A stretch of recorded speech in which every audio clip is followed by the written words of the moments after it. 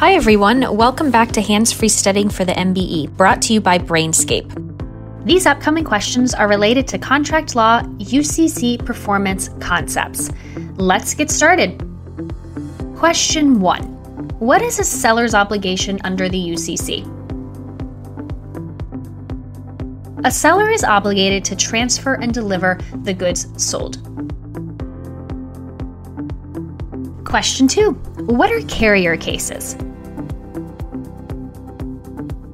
Carrier cases are when the parties to a contract agree to use a specified common carrier, a transporter, to deliver the goods. Question 3. When does the risk of loss transfer from the seller to the buyer in 1. Shipment contracts, and then 2. In destination contracts? For shipment contracts, the risk of loss is transferred to the buyer once the seller delivers goods to the common carrier. So once UPS gets the goods, then the buyer bears the risk of loss. For destination contracts, however, the risk of loss is only transferred to the buyer when the goods are delivered at the buyer's destination. Question 4. What does FOB, seller's place of business, mean?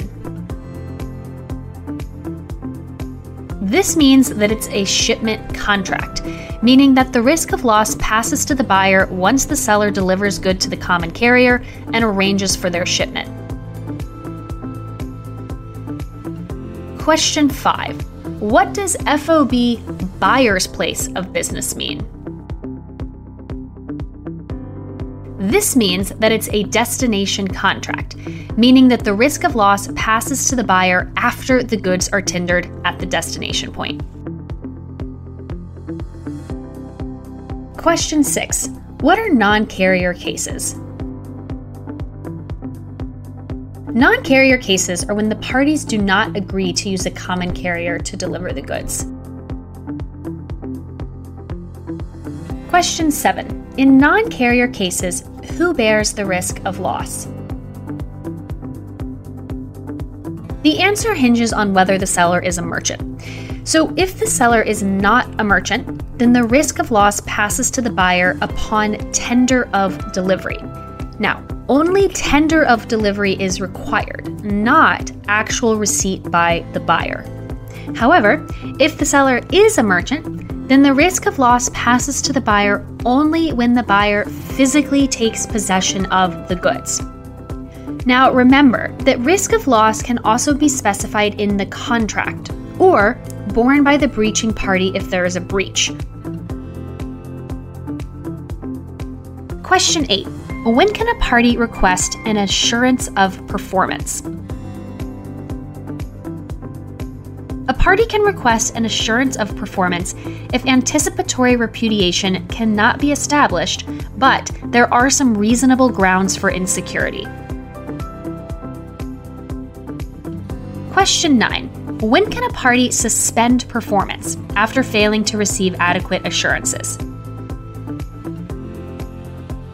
Under UCC 2-209, a party can suspend performances if the other party doesn't respond to the demand within a reasonable time, which is 30 days under the UCC, or they don't respond in a way that provides reasonable assurances. Lastly, question 10. What is the perfect tender rule? The perfect tender rule requires absolute perfect tender of goods as specified in the contract.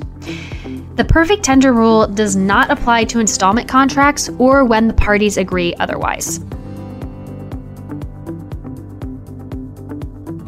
And that's the end of your 10 flashcard study round. To reach full mastery, remember to study in Brainscape. Our mobile and web app uses the latest in spaced repetition techniques, allowing you to optimize your study time and track your progress down to the finest detail. Of course, when you're driving, cooking, exercising, or otherwise unable to navigate the app, be sure to keep listening to the rest of this hands-free studying playlist.